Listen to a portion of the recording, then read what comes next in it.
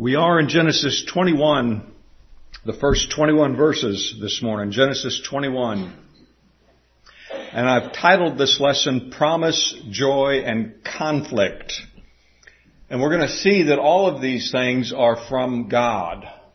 He brings blessings through His promises. He brings conflict through some of His promises. And He gives joy to those who trust Him. And that's what we're going to see here. Nothing happens by happenstance in the world. Nothing that comes our way is by chance. You may have a dog named Chance that may bring you something. That's a whole different matter. The first 8 verses, Genesis chapter 21, the first 8 verses, promise fulfilled brings joy. And the Lord visited Sarah as He had said, and the Lord did for Sarah as He had spoken. For Sarah conceived and bore Abraham a son in his old age, at the set time of which God had spoken to him. And Abraham called the name of his son who was born to him, whom Sarah bore to him. This is emphasized by the author because of the previous escapade that Abraham had with Hagar. This Sarah bore to him Isaac. Then Abraham circumcised his son Isaac when he was 8 days old, as God had commanded him. So now Abraham was 100 years old when his son Isaac was born to him. And Sarah said, God has made me laugh, and all who hear will laugh with me. She also said, who would have said to Abraham that Sarah would nurse children?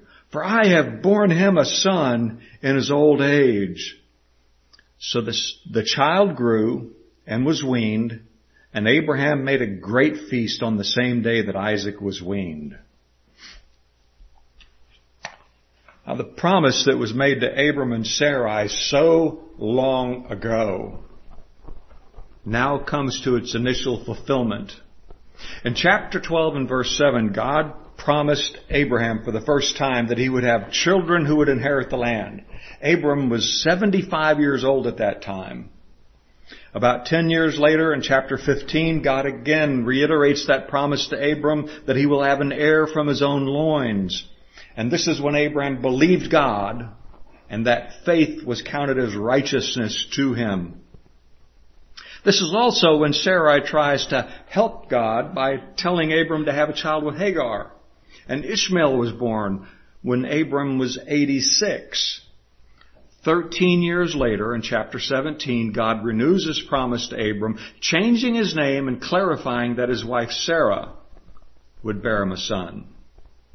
Now, we've had this excursion with Sodom and Gomorrah the last few weeks, and now we come back in chapter 21, and we see the promise with its first fulfillment. Isaac is born. Abram's 100 years old. Sarah is 90. And note the way this is recorded as the chapter opens. The Lord visited Sarah as He had said. The Lord did for Sarah as He had spoken. These things happen because God cannot deny Himself. All of the travails and the mischief that Abram has got his family into do not derail what God has said would happen. Man can't foil, can't spoil, can't derail what God has decreed will take place. Sarah had the child at the time that God told Abraham she would have the child. And recalling the covenant that God made with him in Genesis 17, let's flip over there right now. Look at Genesis 17 and verses 9 and following. This is the covenant. God said to Abraham, as for you, this is 17 verse 9, as for you, you shall keep my covenant, you and your descendants after you, throughout their generations. This is my covenant which you shall keep between me and you and your descendants after you. Every male child among you shall be circumcised, and you shall be circumcised in the flesh of your foreskins, and it shall be a sign of the covenant between me and you. He who is 8 days old among you shall be circumcised, every male child in your generations. He who is born in your house or bought with money from any foreigner who is not your descendant. He who is born in your house and he who is bought with your money must be circumcised, and my covenant shall be in your flesh for an everlasting covenant. And the uncircumcised male child who is not circumcised in the flesh of his foreskin, that person shall be cut off from his people. He has broken my covenant. That's the covenant of circumcision. And Abraham, mindful of that, not wanting his son promised and delivered in his old age to be cut off, takes him on the 8th day and circumcises him. And in verse 19 of the chapter we were just in, God also instructed Abraham to name his son Isaac. Nothing left to the whimsy of man. Abraham had fallen on his face and laughed at the idea that he and Sarah would have a child. Do you remember that? When God came to him and Sarah, he fell down and laughed. In Genesis 18, when Abraham and Sarah are visited by the angel of the Lord and 2 other angels, Sarah laughs at the idea that she will have a child.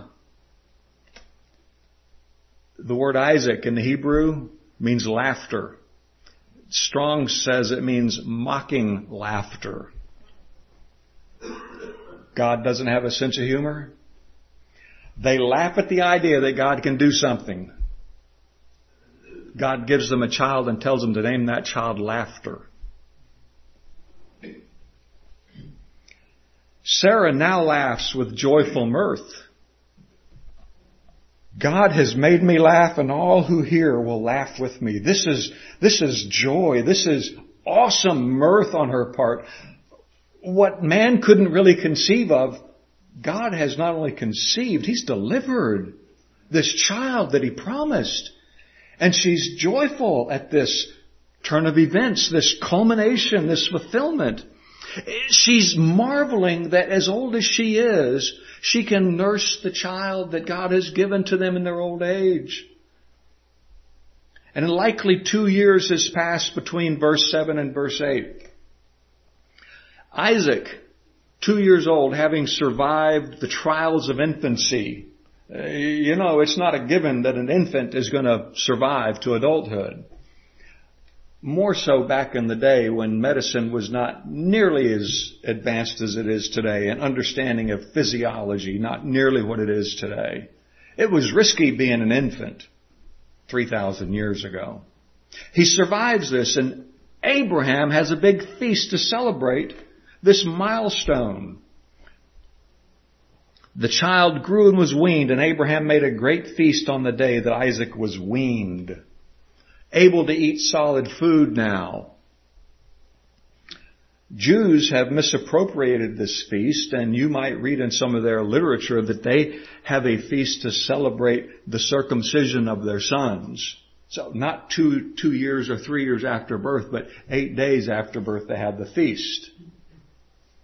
Abraham's focus was not on cutting the foreskin off of his son. It was in that son living to a point to where he's now on solid food. There's hope for this young man. Hebrews 5, starting in verse 11.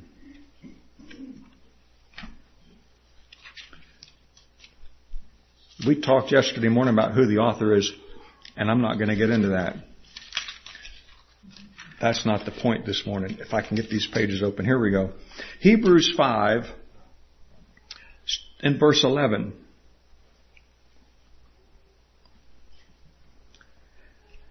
He's talking to these people about Christ as the high priest. And he says in verse 11, of whom we have much to say, and hard to explain, since you have become dull of hearing. For though by this time you ought to be teachers, you need someone to teach you again the first principles of the oracles of God, and you have come to need milk and not solid food. For everyone who partakes only of milk is unskilled in the word of righteousness, for he is a babe. But solid food belongs to those who are of full age, that is, those who by reason of use have their senses exercised to discern both good and evil. So this coming to the point where he could eat solid food is even spiritually significant for us. The Bible doesn't say that we should never drink milk, because the milk of the gospel is always good for our spiritual bones. But the scriptures do say that there ought to come a time in our spiritual life when we, like Isaac in his physical life, we no longer drink only milk, the scripture said, but we are on solid food, meat of the deeper things of God. To grow in the grace and knowledge of our Lord Jesus Christ is our call, which means we're not satisfied with having only milk. Let's move on, starting in verse 9 of our passage, 9 through 13. Promise fulfilled brings conflict. Sarah saw the son of Hagar, the Egyptian, whom she had borne to Abram, scoffing. Therefore she said to Abraham, cast out this bondswoman and her son, for the son of this bondswoman shall not be heir with my son, namely with Isaac. And the matter was very displeasing in Abraham's sight because of his son. But God said to Abraham, do not let it be displeasing in your sight because of the lad or because of your bondwoman. Whatever Sarah has said to you, listen to her voice, for in Isaac your seed shall be called. Yet I will also make a nation of the son of the bondwoman, because he is your seed. With the arrival of her promised son, Sarah is now bitten by her scheme to assist God some 15 years earlier when she gave her slave Hagar to Abram to bear him a son.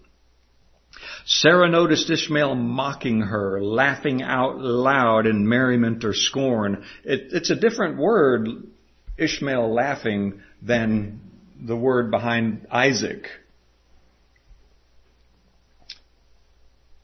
You recall from chapter 16, right after Hagar conceived Ishmael, Sarah blamed Abram for the emotional distress that she experienced.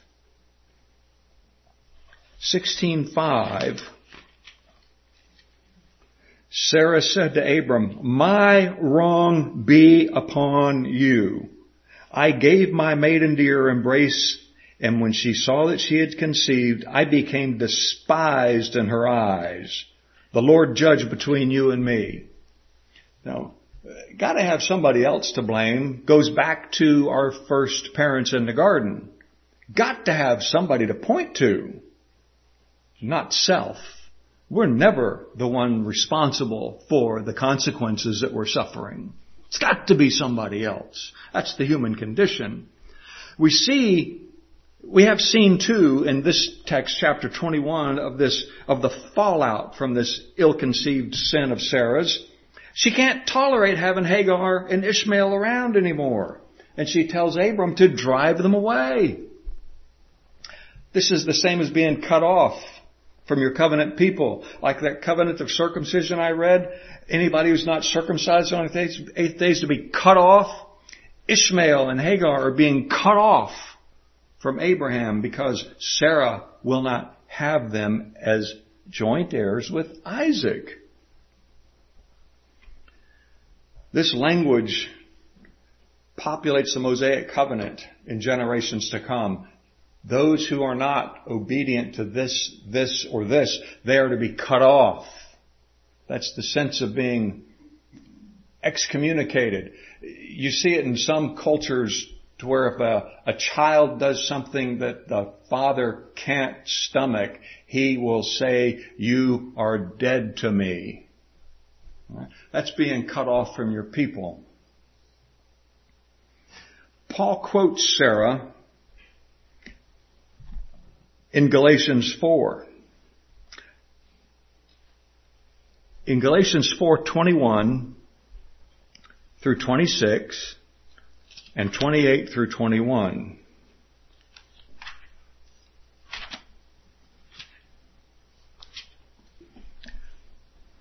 It is written,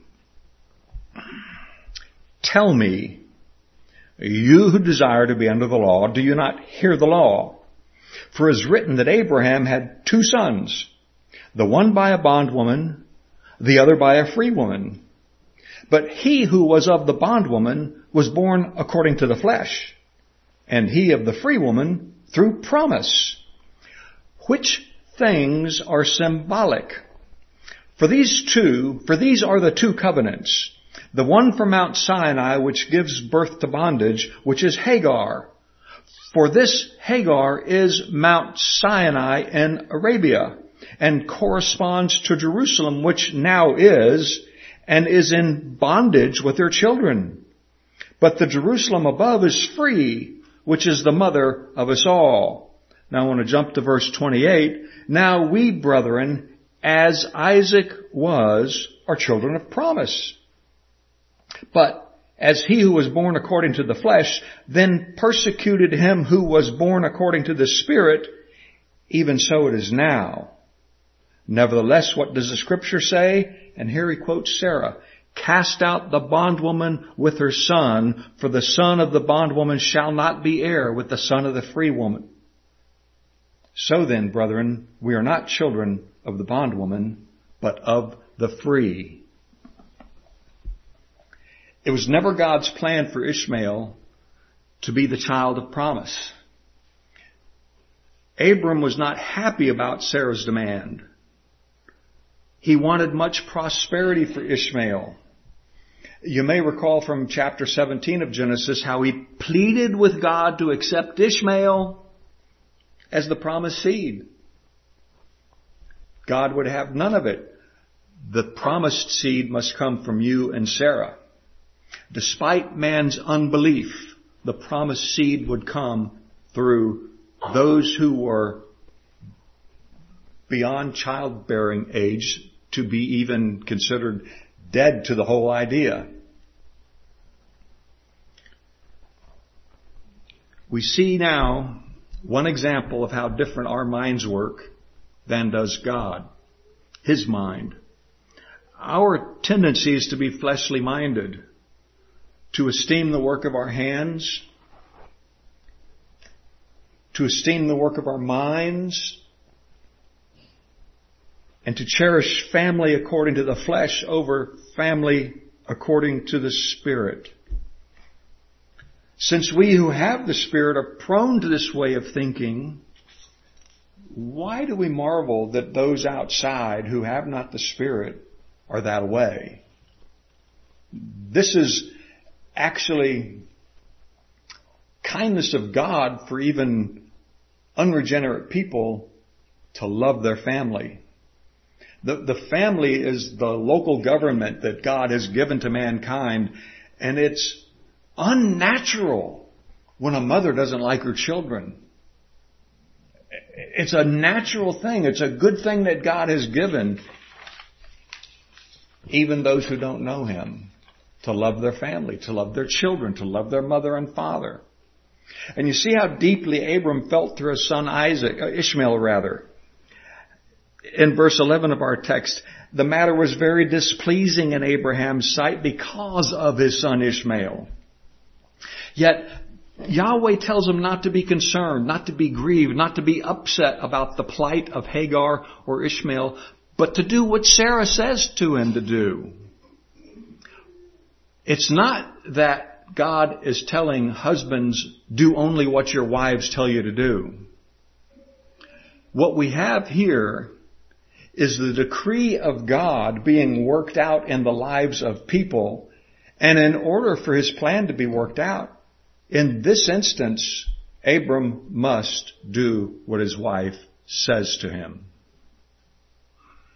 Cast out the slave woman and her son. And then he reiterates the promise to Abram, your seed will be traced through Isaac. And God reminds Abraham of his condescension in promising to make a great nation of Ishmael, a descendant of yours, another singular seed of Abraham's, but not according to the promise, the promise. Yeah, Ishmael, it was promised he would be made a great nation. That's, if you want to say, it's a lowercase p promise. The promise made that would be fulfilled through Isaac with the spiritual blessings that come by being found in Christ. That's got a capital letter in the front of it. Now let's look at the last part of our passage here, verses 14 through 21. This is the conflict that gets worked out. Abraham rose early in the morning, took bread and a skin of water, and putting it on her shoulder, he gave it to the boy. He gave it and the boy to Hagar and sent her away. Then she departed and wandered in the wilderness of Beersheba, and the water in the skin was used up. And she placed the boy under one of the shrubs. And then she went down and sat down from him at the distance of about a bow shot. For she said to herself, let me not see the death of the boy. So she sat opposite him, lifted her voice, and wept. And God heard the voice of the lad. Then the angel of God called to Hagar out of heaven and said to her, what ails you, Hagar? Fear not, for God has heard the voice of the lad where he is. Arise, lift up the lad and hold him with your hand, for I will make him a great nation. Then God opened her eyes, and she saw a well of water. And she went and filled the skin with water and gave the lad a drink. So God was with the lad, and he grew and dwelt in the wilderness and became an archer. He dwelt in the wilderness of Paran, and his mother took a wife for him from the land of Egypt. Yahweh had made a promise to Hagar and Abraham concerning Ishmael. In 16:10 through 12,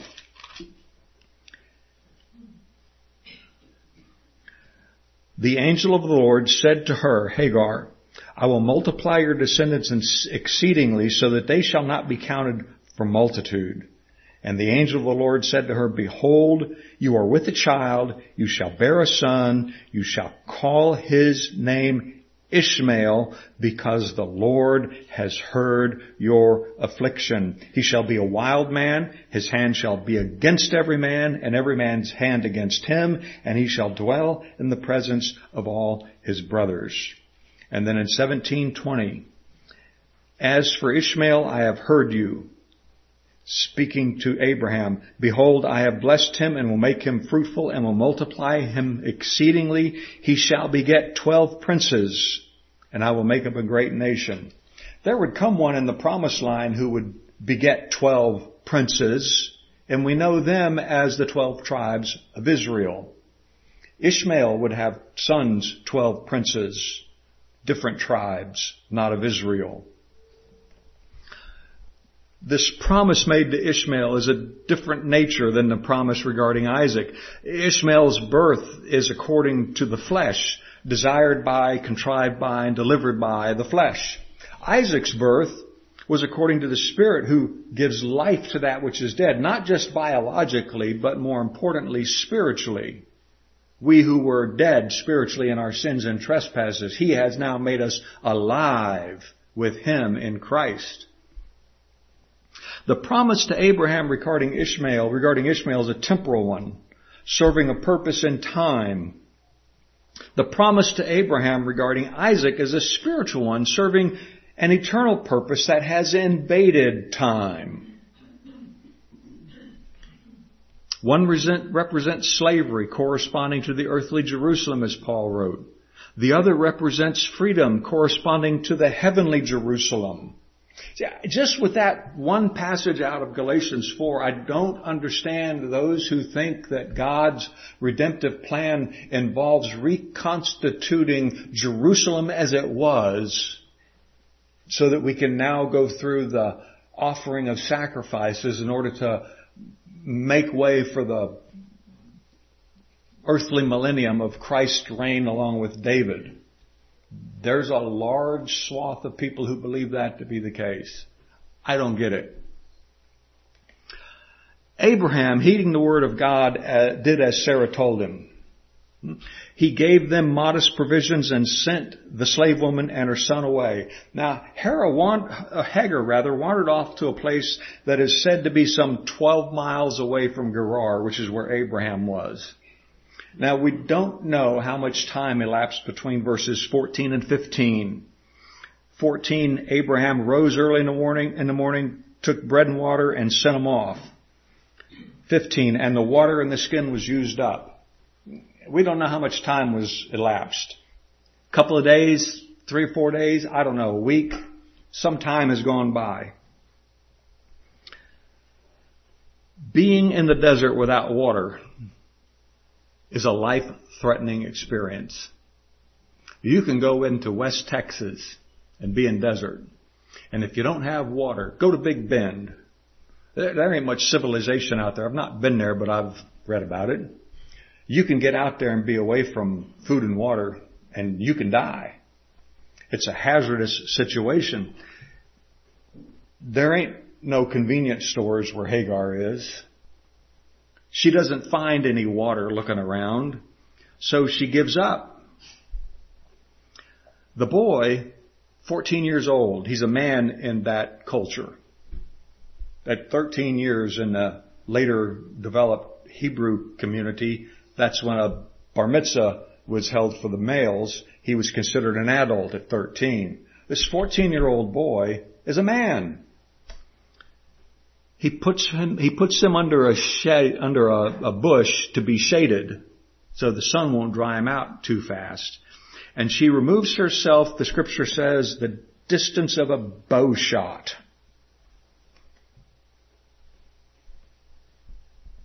This is before crossbows. John Gill says that the Jews had a saying that 2 bow shots make a mile. Now, they didn't use miles back then, so I guess Gill's putting it in his own vernacular. The distance, however many cubits make a mile.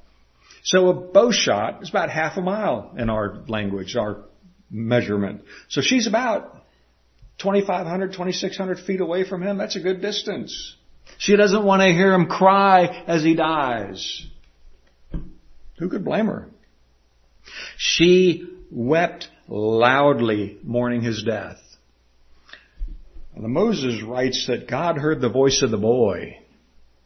But Moses doesn't tell us that the boy made a sound. Only that Hagar wept loudly. But he heard the boy crying. In response to the boy crying, the angel of God, which we've discovered through our passage through Genesis, most likely represents the Lord Jesus in his pre-incarnate condition, heard from heaven. And he called down to Hagar. Now, here's an interesting thing. The New King James says, "What ails you, Hagar?" The Hebrew manuscript, according to Strong's, I'm not a scholar, I just look at what it says. The Hebrew says, "What to you?" Man, what sense does that make in English? Kind of obscure. So you have different translations. What ails you in the New King James? Other translations say, what's wrong? What troubles you? Or what is it? See, I point this out only to let you know how difficult it is to translate from one language to another. And when language changes, like English does over the centuries, one phrase that may have made sense 600 years ago may not make the same sense to you and me today. Translating is a difficult task, and it's a difficult task for us to be mindful of the context so that we don't automatically assume a 21st century American English understanding of what we read in Scripture. So, that's a rabbit trail, and I'll depart from that again. All of these phrases mean the same thing in our tongue, but one may ring more true with you than the others do. The point is that Moses uses this language to show us that God condescends to draw near to Hagar and ask her, what ails you? It's not that he don't know what she's going through. It's like when he approached Adam in the cool of the garden. Where are you, Adam? Who told you you were naked? He's not seeking information. He's letting people know. He's letting people that he's got a relationship know that he is with them. The song that Bette Midler sang a generation ago that said God is out there. Theologically, we would call that transcendent. Yes, he is out there, but he's not only out there. He is immanent. Theologians say transcendent and immanent. He is with us. He was drawing near to Hagar. If we recognize that the God of the Bible is not just some idea, if the Spirit of God has made you alive to Him and you recognize that He is with you, that ought to affect the way that we think and talk and act. Just as when Abram didn't argue with God about obeying Sarah, just as Abram didn't dawdle or disagree with God about taking his 8-day-old boy and circumcising him, we who realize that we are close to God because He is drawn close to us, we ought to be walking in humility and love towards one another.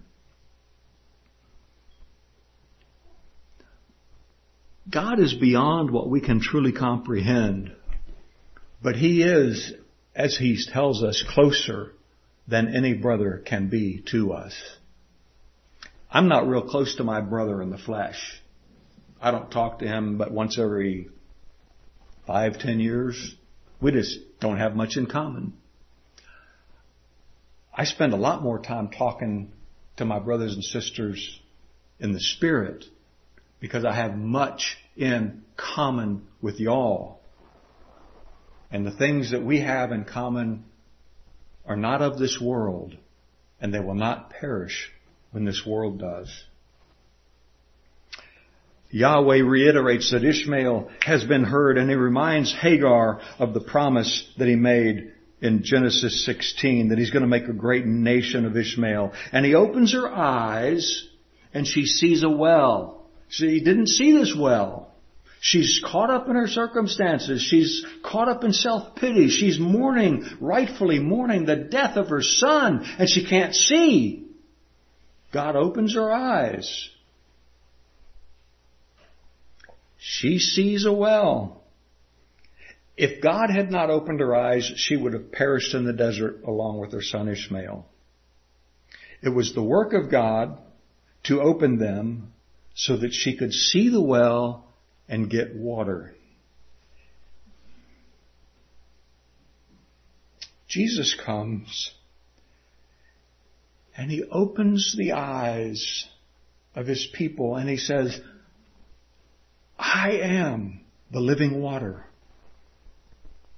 All of these things that were written are pointing us to the one who would come in due time. Having eyes that cannot see is the common affliction of man. The only cure is for the triune God to open them, as He did to those disciples on the road to Emmaus. The water that Hagar found is a shadow of the spring of spiritual water that would come from the rock in the wilderness and be given to all whose eyes have been opened to see the glory of God in the face of Christ Jesus. Ishmael's great nation would be a foil for Isaac's temporal nation. The child according to the flesh prosecuted the one according to the Spirit.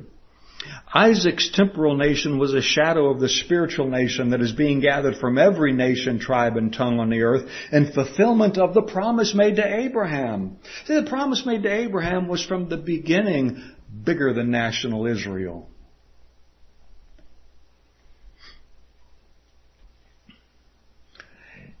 regarding Isaac's temporal nation, recall the promise to his father from Genesis 15. This one, Ishmael, shall not be your heir, but the one who will come from your own body shall be your heir. Then he brought him outside and said, look now toward the heaven and count the stars if you're able to number them. And he, God, said to him, Abraham, so shall your descendants be, as many as the stars.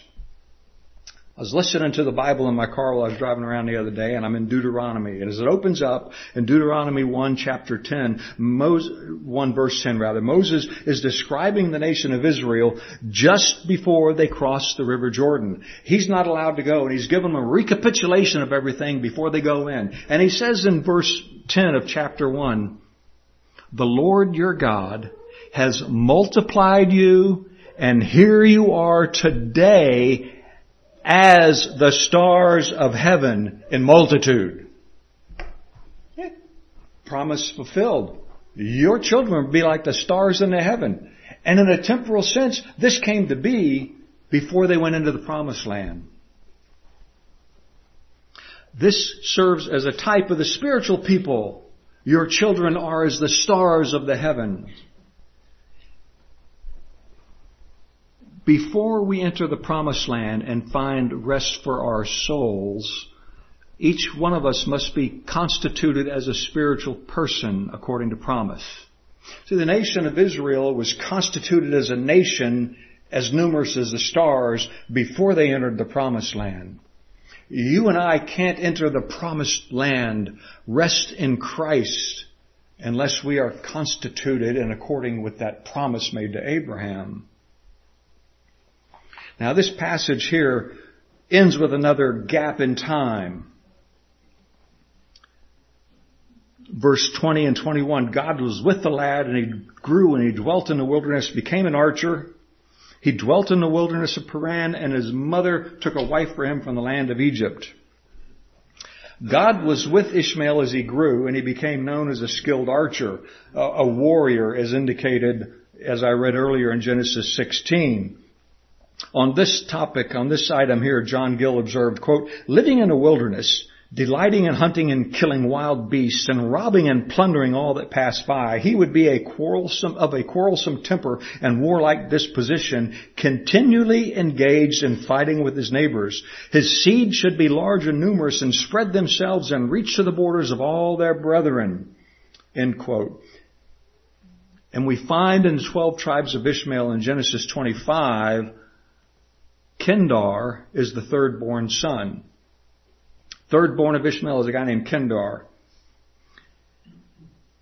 In Isaiah 21, 16 and 17, we read that the men of Kendar, who were renowned as archers, are going to be defeated by Yahweh on Israel's account. Generations and generations and generations and generations, the people of Ishmael, they're still vaunted as warriors with bow and arrow, and they're persecuting the seed of Isaac, and God's going to settle their hash. That's what he's saying to them in Isaiah.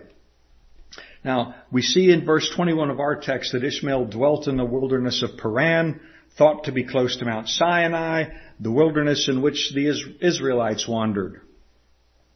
It was a wholly dry, barren, uncultivated, uninhabitable to men, destitute of villages, houses, and cottages, John Gill said. And this hostile environment puts skin on the saying, necessity is the mother of invention. If you're out there on your own, you got to learn how to survive. And killing wild animals in order to live, bow and arrows, what you got back in that day. You got no 20 gauge shotgun. So you become proficient with what's available to you. His life taught him to value freedom. He's not tied down to anybody or anything. So it is with many of his decisions. Now Hagar went to her home country to find a wife for her son.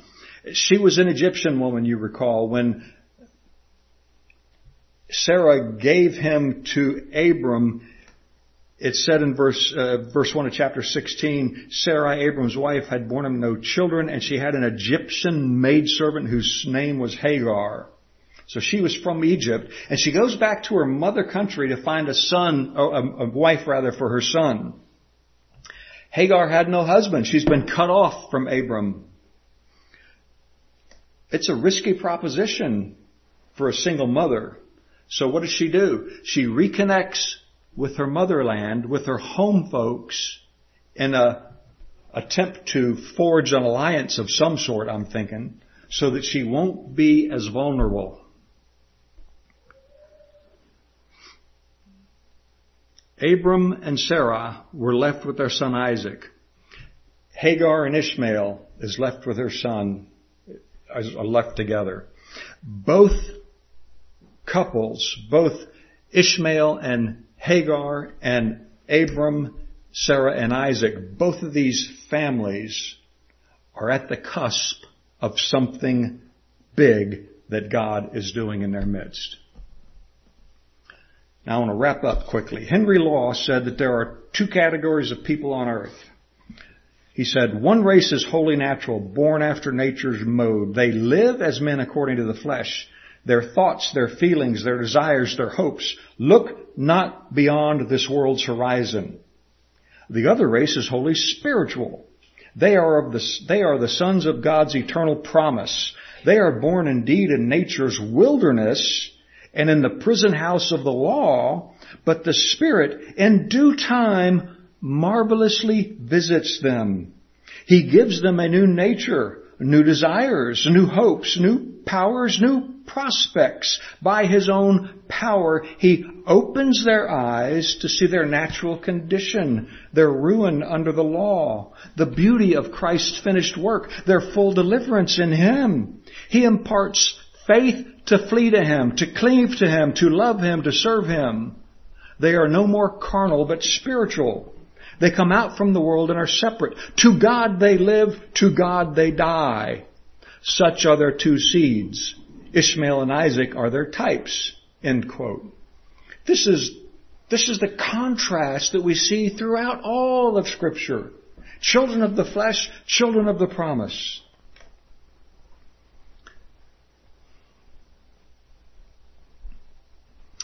The lesson to be learned shows us that those of the flesh will be cast out, while those of the promise will be welcomed and celebrated. None should take for granted that since their mother or father was a Christian, that he himself is.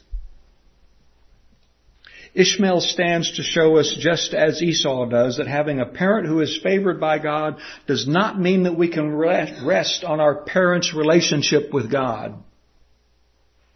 It's been well said that God doesn't have any grandkids. Every person who claims Christ must have personal faith in the Son of God. Those who trust in their physical lineage will be cast out. Those who trust in the finished work and the person of Christ will be welcomed in. Please hear this. Having nice things in this life, air conditioning and heat in your house and car, food in the pantry, good health, that allows you to work, that allows you to do hobbies, does not mean that you have favor with God. This thinking is hazardous. It's the prosperity gospel. It's the same basis as Satan's temptation of Christ, offering all the things of the world if you will bow down and serve me. Now, none of these things are evil, but they don't mean that you have favor with God. Every person has to look unto Christ. Likewise, being poor in this life, no car, no house, no food, no health, these don't mean that you're under God's wrath. All things that come our way are designed by God to lead us to Him. Let us look to the hand of God and resist the siren call of our flesh. For those who live according to the flesh set their minds on the things of the flesh, but those who live according to the Spirit, the things of the Spirit. For to be carnally minded is death, but to be spiritually minded is life and peace. Now, I found an old hymn that I want to point out the lyrics to right quick. Pilgrims we are to Canaan bound, Our journey lies along this road, this wilderness we travel round to reach the city of our God. And here as travelers we meet, before we reach the fields above, to sit around our Master's feet and tell the wonders of His love. Oft have we seen the tempest rise, the world and Satan, hell and sin, like mountains, seem to reach the skies with scarce a gleam of hope between. But still, as oft as troubles come, our Jesus sends some cheering ray, and that strong arm shall guide us home, which thus protects us by the way. A few more days or months or years in this dark desert to complain, a few more sighs, a few more tears, and we shall bid adieu to pain. In this world you will have trouble, but have faith. Christ has overcome the world. May the God of all peace be our peace and keep us drifting away from the truth and turning into fables, because we cannot keep ourselves. God must do it. Just as He gave a child to Abram and Sarah in their old age, He gives birth to us, but He also must keep us just like He kept them alive so He could demonstrate His power. So He keeps us alive so that we might serve one another. Let's pray. Father, I do thank You